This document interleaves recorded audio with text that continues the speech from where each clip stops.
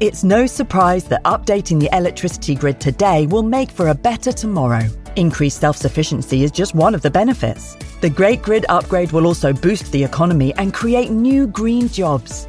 And best of all, you can continue doing the things you love, like watching the latest epic nature documentary or listening to this podcast while caring for the planet too. Find out more at nationalgrid.com. Another day is here, and you're ready for it. What to wear? Check. Breakfast, lunch, and dinner? Check. Planning for what's next and how to save for it? That's where Bank of America can help. For your financial to-dos, Bank of America has experts ready to help get you closer to your goals. Get started at one of our local financial centers or 24/7 in our mobile banking app. Find a location near you at bankofamerica.com/talktous. What would you like the power to do? Mobile banking requires downloading the app and is only available for select devices. Message and data rates may apply. Bank of America N.A., member FDIC.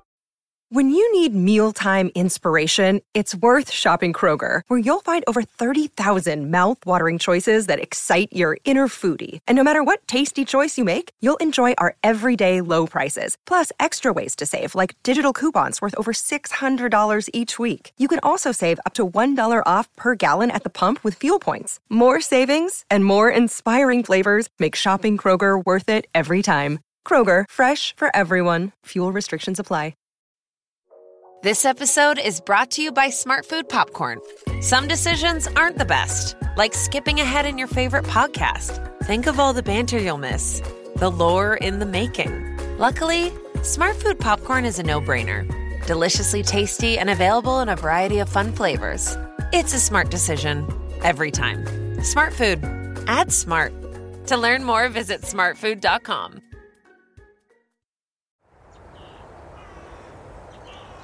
It's late January, and the wind is up after 10 cold, still days, clear skies, iciness. It's suddenly milder, the weather is changing, clouds are scudding overhead, and a song thrush near me here is practicing its spring tunes, so there's a hint of spring in the air today, a bit of hope. Well, hello and welcome to the podcast, the Nature and Countryside podcast from BBC Countryfile magazine.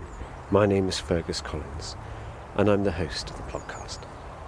And welcome to Voices of the Countryside, our 11th season of podcasts where, over the course of 12 episodes, we'll be capturing the words of fascinating rural people, hearing the songs and sounds of nature, like this lovely song thrush, and immersing ourselves in the atmosphere of beautiful winter landscapes in a range of curious adventures in the wild outdoors. Now, our voice this week comes from behind the scenes of the Countryfile TV programme. Jane Lomas is the series editor of the show, basically the person who decides where and what appears on every episode. Here she walks and talks with our own Annabel Ross in a woodland near her home in Bristol to reveal her own rural passions and the joys of bringing this hugely popular show to British living rooms every Sunday evening. So, Jane, we've come to walk in Flaxburton because we both live not far away, but if you could have chosen anywhere in Britain to go for a walk today, where would you be? Oh, I know exactly where I'd be. I would be on the coast of Northumberland, and I would probably be walking from Cresta to Dunstable and beyond, because there's a very good little pub, and does crab sandwiches in a microbrewery, and then walking back again. And that for me, well, it's God's own country. I just adore Northumberland. Sorry, just going to get through the muddy patch and the gate.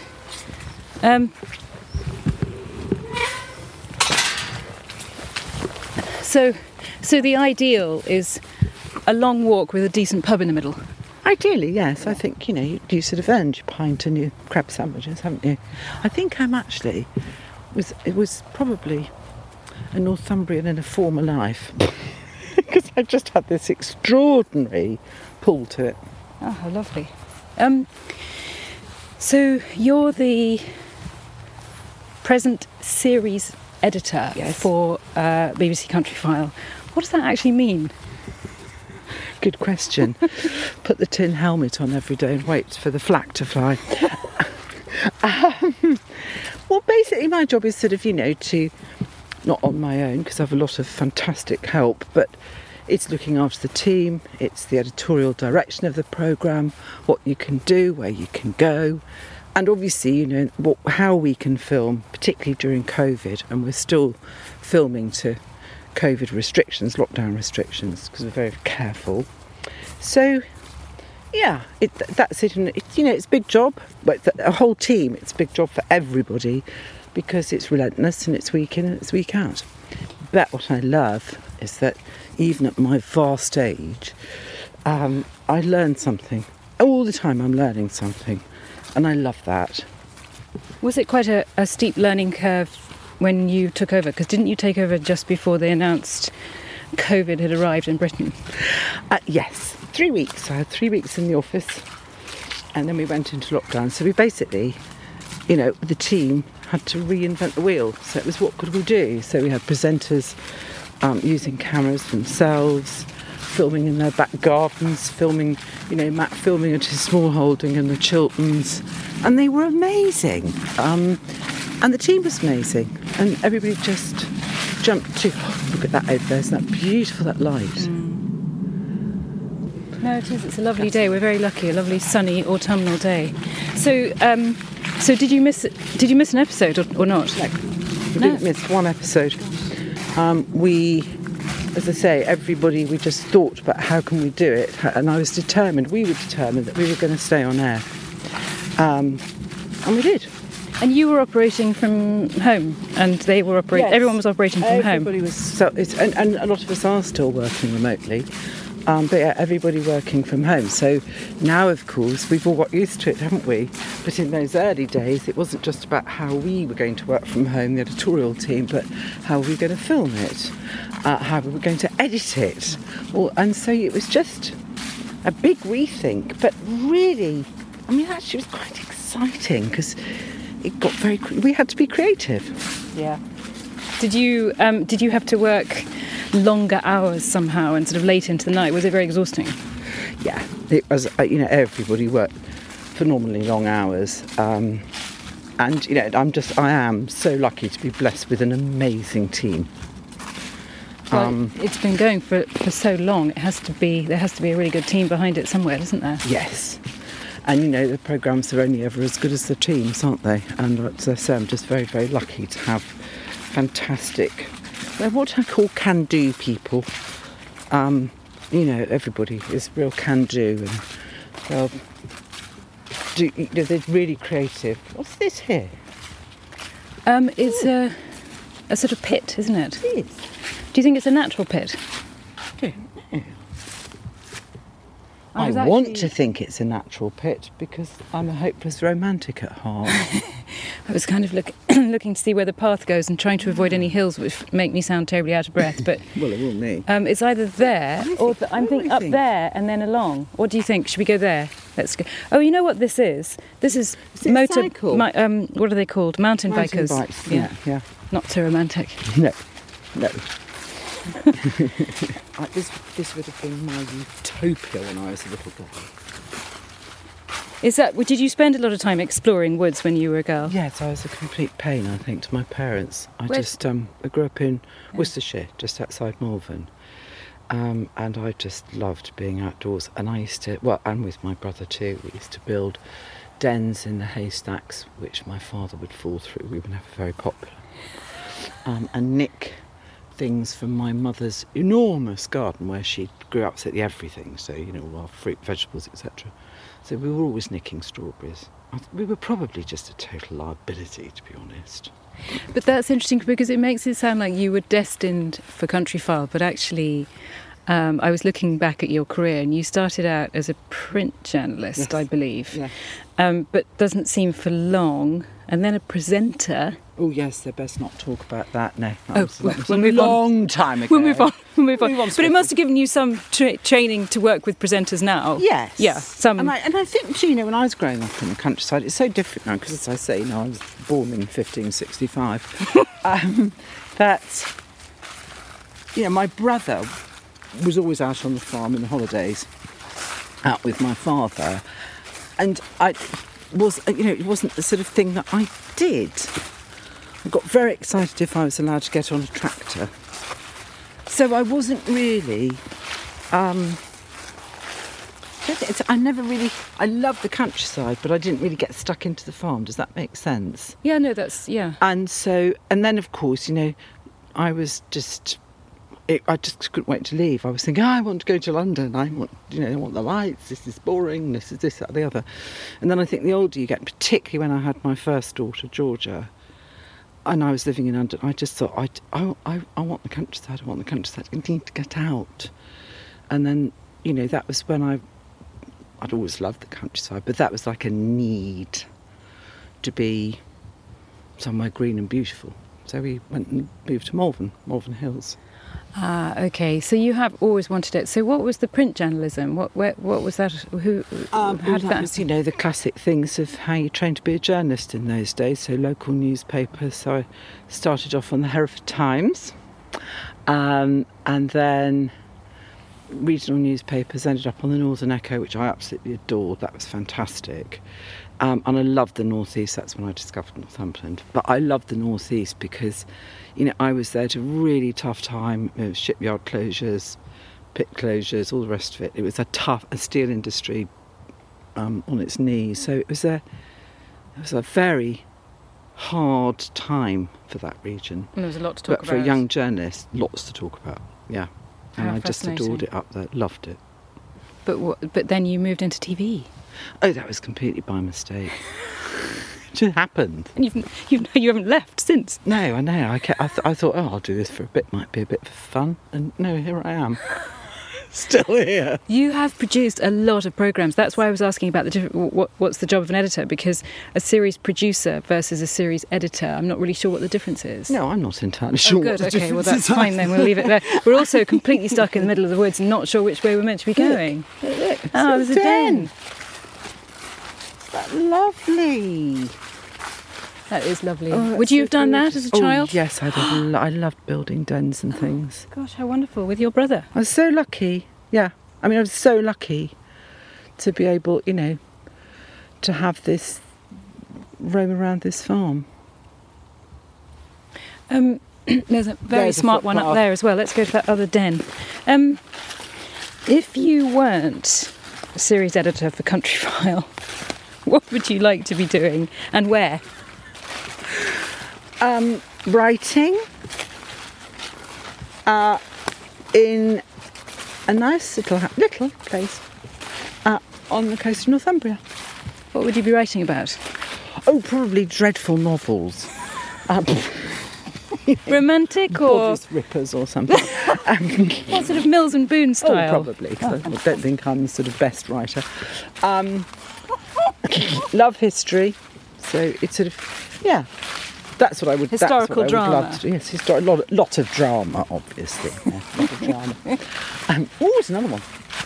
Yeah, that's rather sophisticated. Look at the leaves falling over there. Gosh, it really is stunning, this wood, isn't it? Beautiful. Yeah, it really is. And there's nobody else. And the who ferns. We can pretend it's all ours, can't we? Yeah, because we're slightly lost, so everyone else knows the way, and we've just gone off the path somewhere. No, I think we're all right now, aren't we? With Countryfile, is there anything that you're sort of dying to get your teeth into that you'd like to develop more in a sort of slightly different direction? I think, it's a very broad remit, Countryfile, because, it's wildlife, it's environment, it's heritage, it's history, it's farming, it's agriculture. It's so broad. And I think that there are such challenges facing the environment, facing agriculture, that is trying to reflect those and make it matter to people. So it's about what's ending up on your plate and how does it get there, and what's the impact, how much it's going to cost you, what happens. So it's that. I think for me, well, for all of us, the team, it's about the big challenges facing the environment, facing agriculture, facing the countryside in particular, and the coast. And it's how do you tell those stories so they mean something. And they don't make us feel too depressed. Yes, exactly. And I think that's very important, because I don't think, we shouldn't sugarcoat things. But at the same time, I think it's important that there is hope and there are solutions and people doing amazing things. And so you do genuinely feel hopeful for the British countryside? Yes, because I'm the eternal optimist. Good. Okay. Well, keep on telling us, keep on showing us on the programme how it's going. Try. Hard to please everybody, but fantastic. Yeah. There, isn't that wonderful? Looks like a dragon, doesn't it? It's just so beautiful.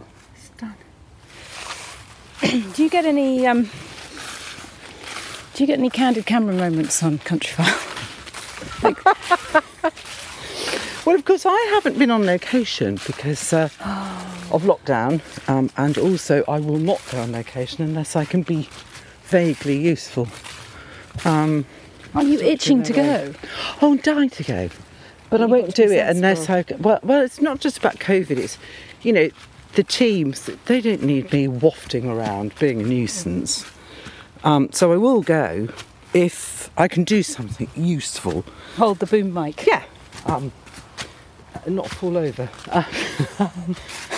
Kick coffee streets. I've only been out once, and I'm about to go second time to Malvern, which obviously where I grew up, and get back out on the hills again. But as I say, I don't want to just go and hang around, Okay, so we're not going to get any juice on any of that. We're not going to hear about Matt Baker slipping in a cowpat or anything. I'm sure they've all happened. But the presenters are what I call muckers in. They get on with it, and they're not going to have a complete meltdown if they did fall cowpoo or whatever. They enjoy it and they get really on with it. They're not precious at all. No, they're fantastic and hugely supportive of each other and the team, us. They're fantastic. Very lucky. So it really is, what you see is what you get with Countryfile. There's no sort of tantrums going on in the background. But no. That's really lovely. Apart from me. I'm joking. No. What about since you took over? Have you had any hair pulling moments? Yes. I mean, obviously the whole lockdown, COVID, that was moments when you just go, oof. Head in hands. Or hair pulling, or both? A bit of both. Yeah.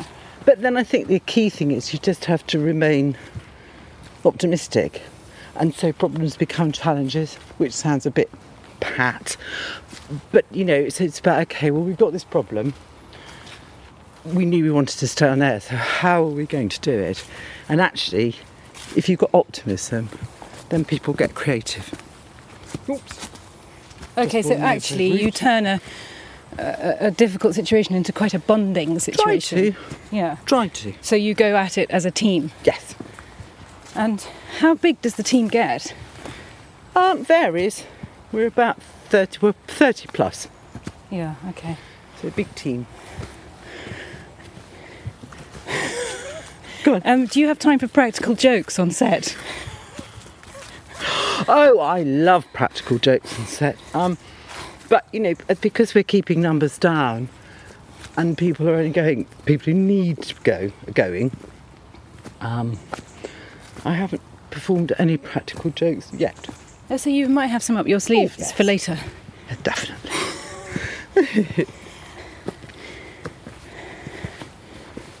So what makes a good series editor?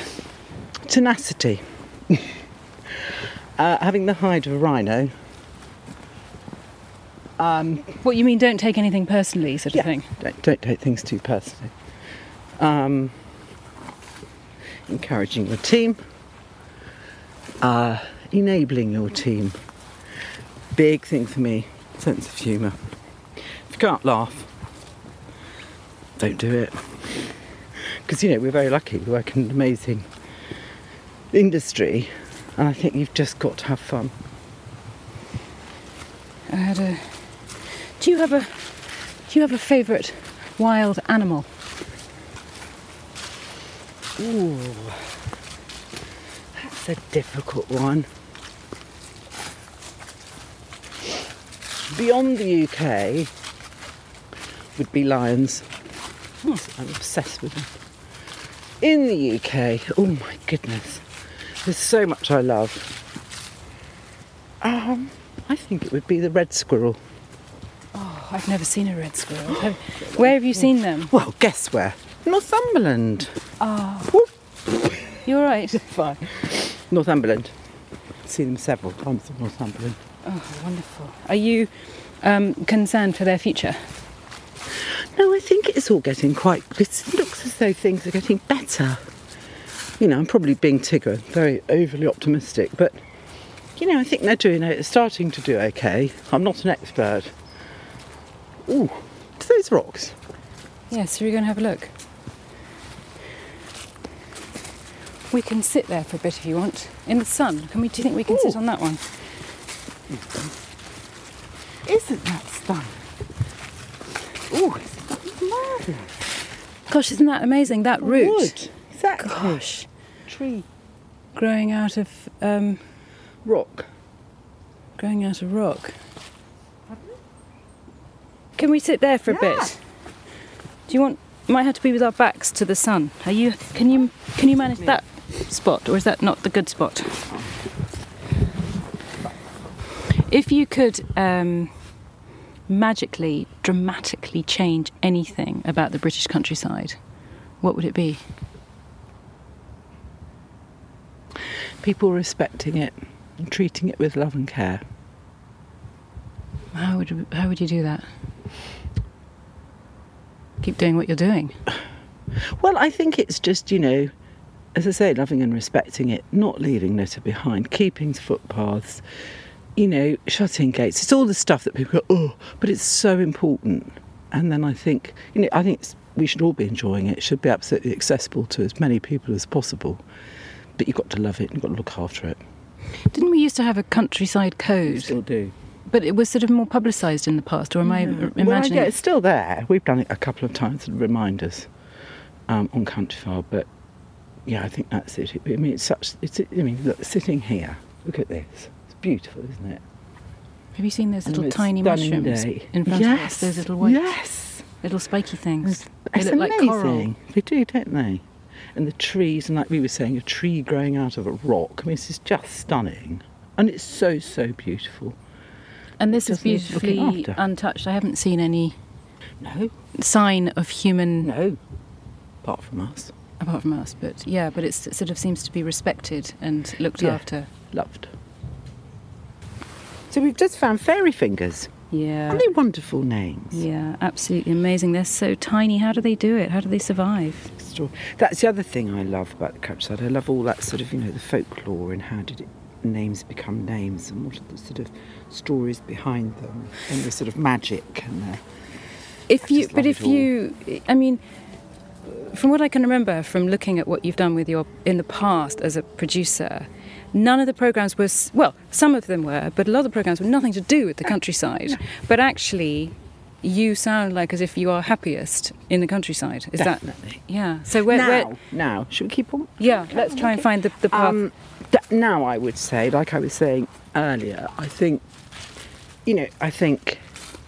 I was that typical truculent teenager that went, oh, it's so boring, there's nothing to do. You know. Couldn't wait to escape and wanted to go to London and the bright lights and where I thought it was all happening. And then I think you do realise, then I started to realise how lucky I was to have grown up in the countryside, you know, just outside the Malvern Hills. Can't get much better than that. And this freedom to roam around woods and fields and what have you. So, you know, having done the big escape and thinking how clever I was to have left the boring countryside. Was this London? And going to London. Yeah. I think the older you get, the more I appreciated and missed the countryside. I really missed it. And now I live in Bristol, which is a lovely city, but if I can't see green, I almost panic. I have to see green. I have to know there's a field out there.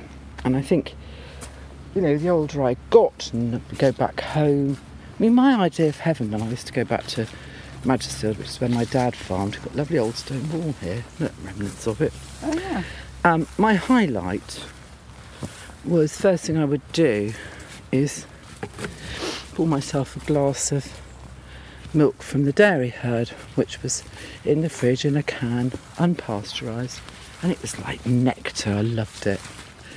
And I also noticed that the country air, just absolutely knocked me out if I went home for a weekend because it was so pure. And then, as I said before, I think having children, really then I just thought I've got to be in the countryside or near it. I've got to be able to get to it. Rediscovered my love of walking and just being out in the countryside. I think just it works wonders for you, doesn't it? Do you get? Do you always get weekends off? Do you manage to make sure that you have enough time to go? It varies hugely. But I don't get out into the countryside as often as I should, really. But it's when I do. I mean, I'm loving this. This is just like, oh, look there. What's that? This funny old sort of bit of machinery or something, isn't there? Yes, I wonder what this was with the old stone wall and the. It says danger, cliff edge. Oh, it's the quarry. Oh, of course. It's the quarry, and we're not. Yeah, we can't go in there, can we? No. And then I think too, but yes, it was sort of this wonderful playground. Oh look, how brilliant! Somebody having a good old pedal. So where were we? So you ran off to London. So I ran off to London, and then bit by bit, as I said, couldn't just really miss the countryside. Had to have my hit of the countryside, and then I think growing up on a farm. Well, I wasn't really out in the fields an awful lot because at that time it was very much, the boy did that. It's a hilarious piece of cine film which my grandmother did. And I mean, on both sides of the family, it's farming. And I don't know how old it was, not very old anyway. And it's my brother, who wasn't very old, is on the combine having a little trip around the field on the combine looking very chuffed, and I was convinced that I was going to have my go next, and I didn't because girls weren't allowed on combines, and the tantrum that I threw was spectacular. I think my mother was so furious. And I think too, for me anyway, I think I just took an awful lot for granted, that here were the woods and I could go in the woods, I could go in the fields and da-da-da-da-da. And then when my brother took over from my dad, and it was tenant farm. My brother took on the tenancy and was a fantastic farmer. He's just retired. And my sister-in-law, Janet, is amazing, and she's sort of, fantastic. She knows about wildlife. She's just amazing. Environment, the landscape, the history. And I learnt so much from her, more from her, about the place I grew up, than from anybody else. So they live in the Malverns now? Yes, well, it was tenancy in Mudgersfield. It's just outside Malvern. And they've now retired, but they're still living in the area. But she's amazing, Janet. She just this wealth of knowledge that I've learnt so much from her, which I just didn't know things about the farm that she taught me and told me about. And she's just extraordinary. So she was a huge inspiration for you? Big inspiration for me, yeah. Oh. But you've never actually gone as far as wanting to have your own farm? I love the idea of it, but I think it's really hard work, isn't it? Yeah, all that milking, early morning. Milking, exactly. I quite like the idea of, having a little Dexter sitting by my side, but the realities of it, no. I believe I didn't know this was here. It's amazing. Well, now you can come back. We haven't even looked at the map. I've no idea where we are. No idea where the car is. Well, we're just going to wander around. We said this would happen, didn't we? That we'd be so busy talking. We'd get lost. I normally do because I'm so busy talking. I mean, this is pretty unusual, isn't it? 4 huge trunks. Yes. Together. And isn't it wonderful with all of the moss? Yeah. And down there, just where we just were, look there. It looks like something out of Lord of the Rings, doesn't it? It's wonderful. It's all the lovely moss. And the moss, of course, is always a great sign, isn't it? Yeah. Has Countryfile had to have become more focused on climate? Oh, we've done 3 Plant Britain is the big initiative Yes, we've got, the which is, tree you know, planting, the tree planting and the community gardens. And that was a big thing, very much prompted by climate change. Well, it's sort of interlinked, isn't it? Because climate change, our well-being, you know, and for wildlife too. I mean, you really couldn't get away with not talking about it, could you, I suppose? No, and I think we should talk about Yeah, it. of It's course, there. yeah. You can't sort of... It's like I said earlier, don't sugarcoat.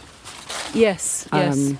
You know, and that's what we're there for, is to report all the different reports and findings and everything else. But I am optimistic. Oops, let's not get run over. Oh, it looks quite Hey. slippy. It is slipping. Shall we stand over here? Are you sure? It's very slippery. But there's great big drops, aren't there? Is there? One or two. Yeah, so please don't go over the edge. Thank you. We're Close to looking the at edge. the Do you big know it rocks well? the other... No, we're way, here, the further along. We're exploring. It's amazing, isn't it? Beautiful. I love this sort of this sense of wellness from nature. I'm heavily into this, and I think there is that. You feel your heart rate slowing down. You feel your brain slowing down, and it's the smells and the touch and the sounds, isn't it? That's like a little symphony. Do you believe that Countryfile helps more people have the confidence to go out into the country? I do hope so. It's like a sort of wonderful natural medicine chest, isn't it? And yes, I think it's so important that people from all sorts of different backgrounds get out and enjoy it. Stunning looking down there. Yeah. Light. Yeah.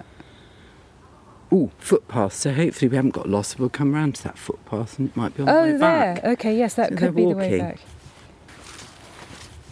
How many years has Countryfile been going? Forever. As long as you can remember. Oh gosh, yes.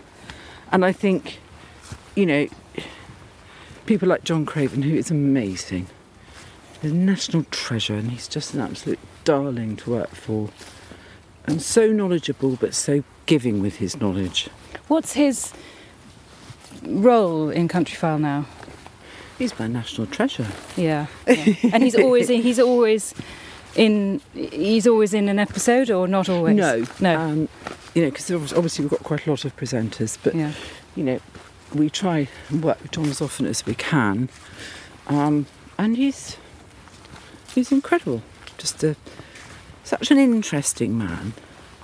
And also an absolute joy to work with. What makes him a joy to work with?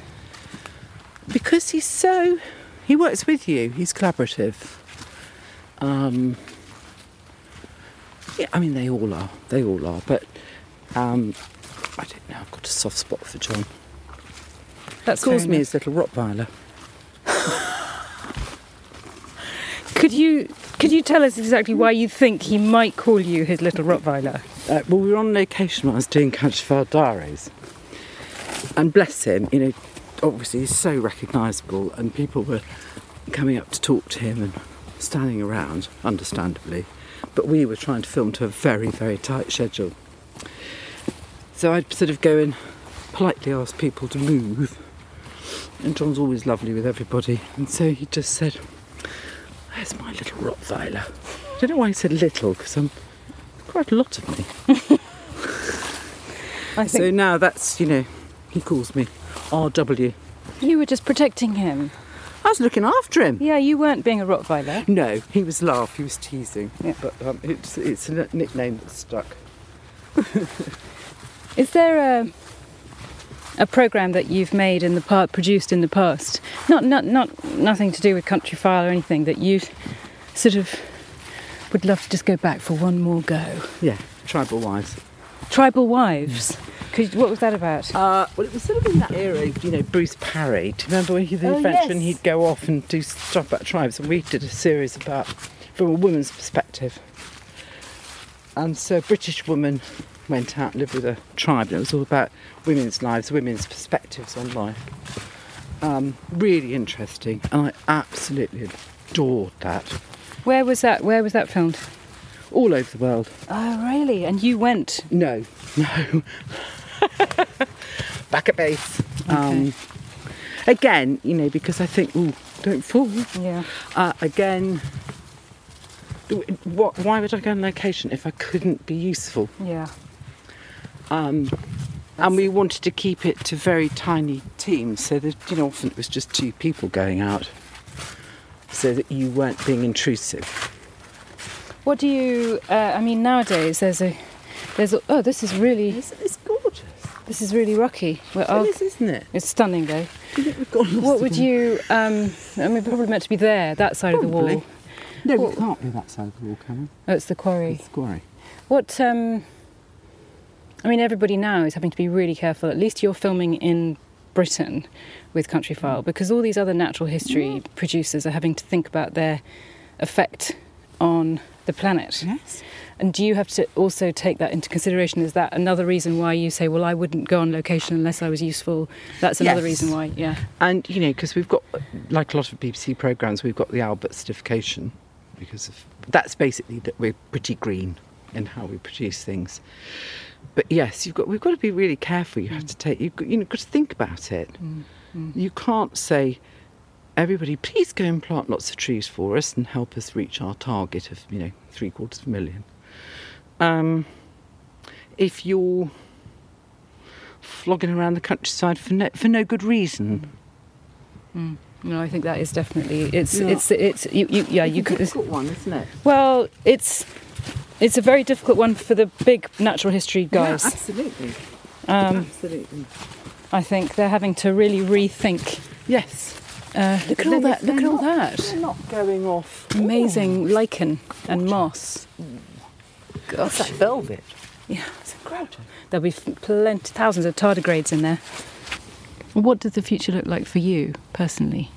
Because I thought you were pointing at the bird. No, let's go. Ooh. So it is things like, being able to have time to enjoy the things I really love, enjoy them more. So, like sitting here and that lovely peace, quietness, stillness. Want to be more active this summer? Sierra helps you save on everything from swimsuits to stand-up paddleboards, tennis rackets to fishing tackle. And if that doesn't float your boat, we also have pool floats. Sierra, let's get moving to your local store, like now. Go! And there's a lovely wistful ending there from Jane Lomas, series editor of BBC Countryfile, the TV show. And lovely to hear from her. And a great chat there with Annabelle out in the woods near Bristol. I found it fascinating to hear much more about the life of the people who make Countryfile, because obviously we all know the presenters and they write for Countryfile magazine, as well as obviously appearing on the show. John Craven, Matt Baker, Ellie Harrison, Adam Henson. Don't often hear about the people making the show. So Jane is the head honcho. And I've been lucky enough to meet Jane, in fact, only for the second time in real life last week, because she took over just before the pandemic began. And I remember meeting her right at the very beginning, because Countryfile magazine and Countryfile TV, we share a lot of ideas and we do help each other out quite a bit. And I remember hearing all these wonderful plans that she had for how she was going to bring new ideas and sort of change Countryfile a little bit. But obviously the pandemic came in and she had to shelve everything, as she said, as she revealed to Annabelle. And I just think it was a magnificent effort to keep the show going when they're all working from home and planning distant adventures, interviews, all sorts of things, while not having the sort of team gatherings. Rather like us in the podcast studio. And I'm delighted to say that I can see on my screen my very good friends Jack and Hannah, who've joined me again. Hello, both of you. Lovely to see you. I'm sorry we're not all together yet, but that time perhaps won't be too far away. Fingers crossed. Yeah, fingers crossed. Hopefully some adventures soon.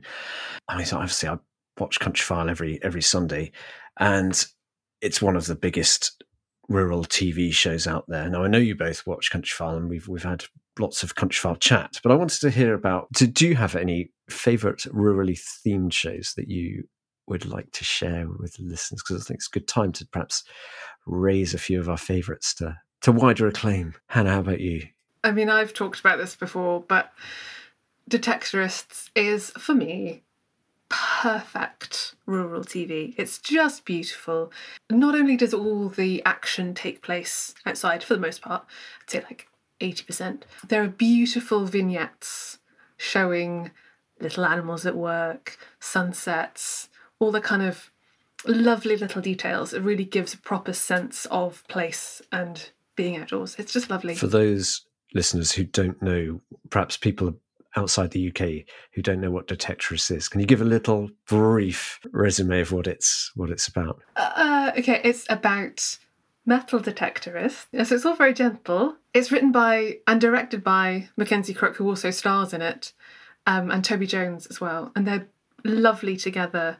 It's just great. It's a sort of, there's this gentle but quite moving, I think, at times just really silly, but it is silly. But the male friendships as well are really nice. It's really interesting to see that dynamic playing out. They're not like cops, but it is kind of a buddy comedy in that way. It's utterly endearing and funny and just beautiful. As you say, the shots of like an insect crawling up a grass stem or a bird singing at the top of a gorse bush, just little things that I know Mackenzie Crook, who's written for the magazine and also actually appeared in a podcast long ago for Wurzel Gummidge, because he is also the writer, director and star of Wurzel Gummidge, which would probably be my pick. So we're doubling up on Mackenzie, but he's really passionate about the countryside. I think he lives in Essex and has a little bit of land which he turns over to nature and just loves spending time in it. I think he's one of the driving forces of bringing wildlife into those two shows.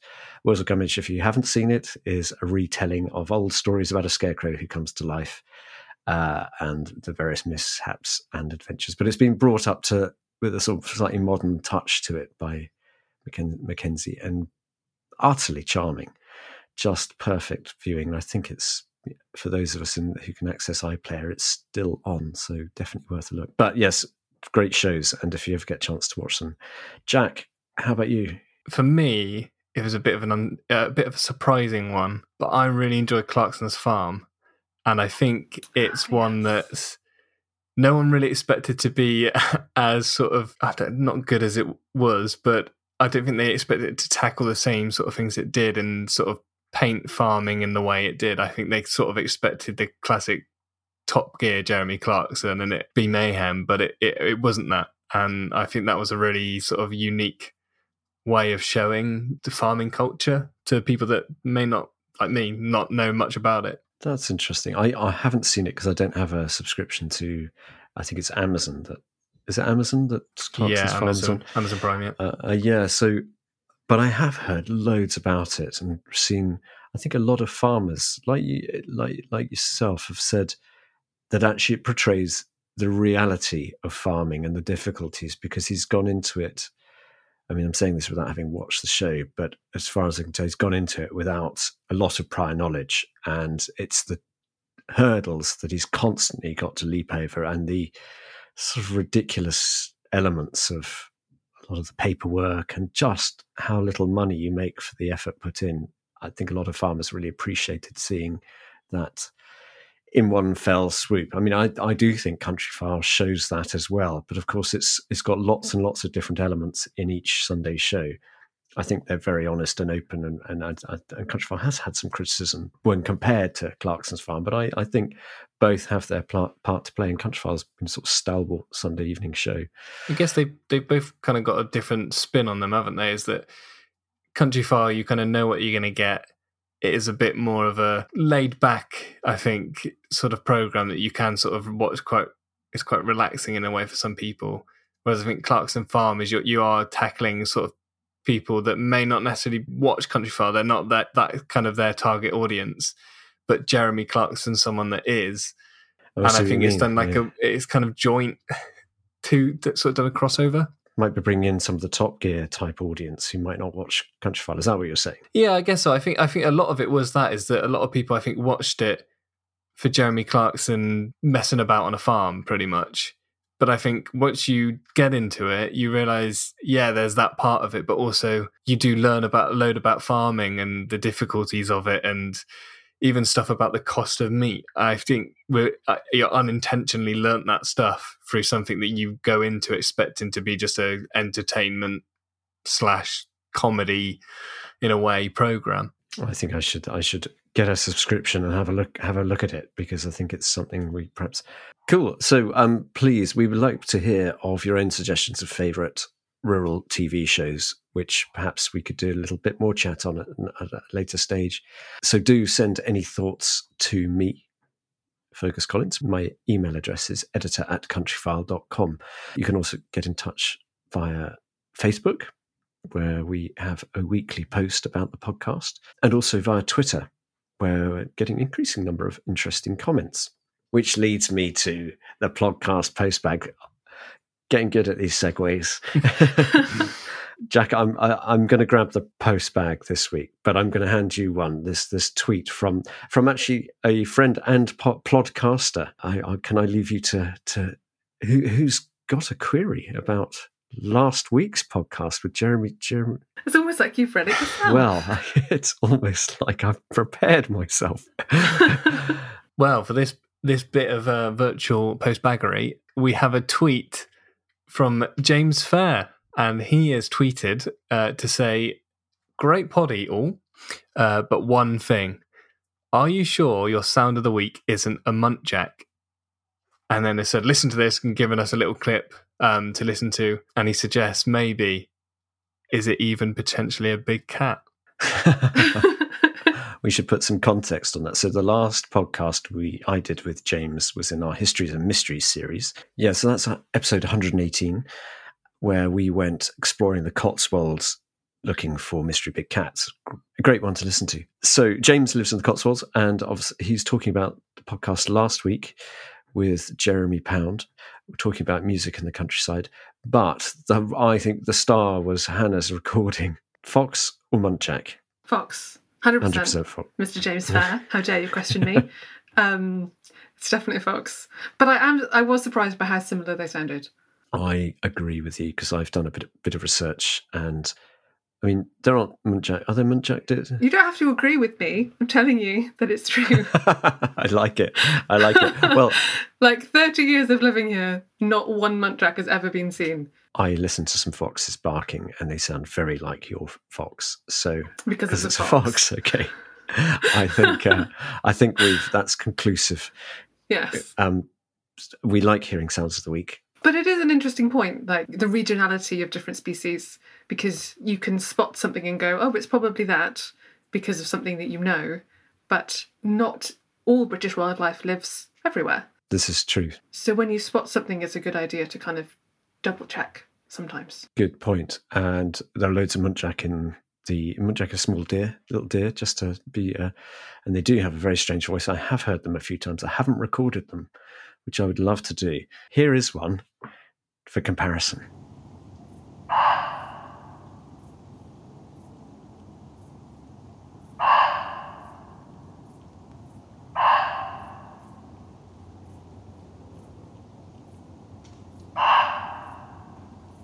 And here's Hannah's foxes.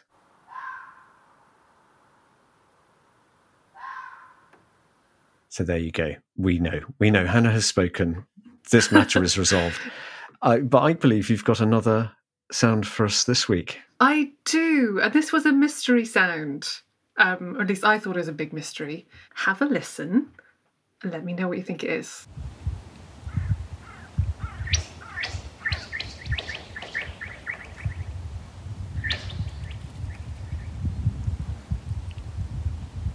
Is it the one I thought was a skimming stone on ice? Yes. Beautiful. It's a really unusual sound, and really nice one. And that's a peach. Well, not a peach, it's a stone on ice. Well, it's ice on top of ice. So my brother was out. He says at Punch Bowl Lake, which I think is by you, Fergus. It is, yes, up on Glorange Mountain, yeah. And children were skimming ice on top of the frozen lake. And because they were in a valley, or like the lake is at the bottom of this kind of punch bowl, which made the sound echo the way that it is. How cunning. Okay, I do know that spot. That's an absolutely excellent place. Oh, well done him. That's great. What a beautiful noise. We love to hear sounds like that. Strange. Might be birdsong, might be skimming ice across ice. It might be the sound of a lovely waterfall, or maybe just a roaring tractor. But we'd love you to send these in, because it's always fun for us to try and work out what they are. And it provides a little bit of a postcard from wherever you live, wherever in the world. We're not just asking for UK sounds. So again, my email address, editor@countryfile.com. Please send them over. And I do have one more little trip into the post bag. Right, I've delved in, and Pam Wetnell, who lives in Australia, she said, just a nice email to me saying, really enjoyed the podcast. They become a lifeline to a world I love but can't currently enjoy. Looking forward to the rest of the series. Thank you, Pam. That's so sweet. Thank you, Pam. Thanks, Pam. That really, it just gives us a bit of impetus to keep going, really. And we've got loads of great things coming up for the rest of the series. So hopefully a lot more evocative sounds. Pam was referring to, particularly to the lapwings and curlews that we captured in episode 1 of this Voices of the Countryside, out on the Somerset marshes. It's Sturt. So that was a great episode. Really loved doing that. And that seems to me a very positive and lovely way to finish this little recording. So, Jack, Hannah, thank you so much for your input as ever. Really fun. And just one more note before I go.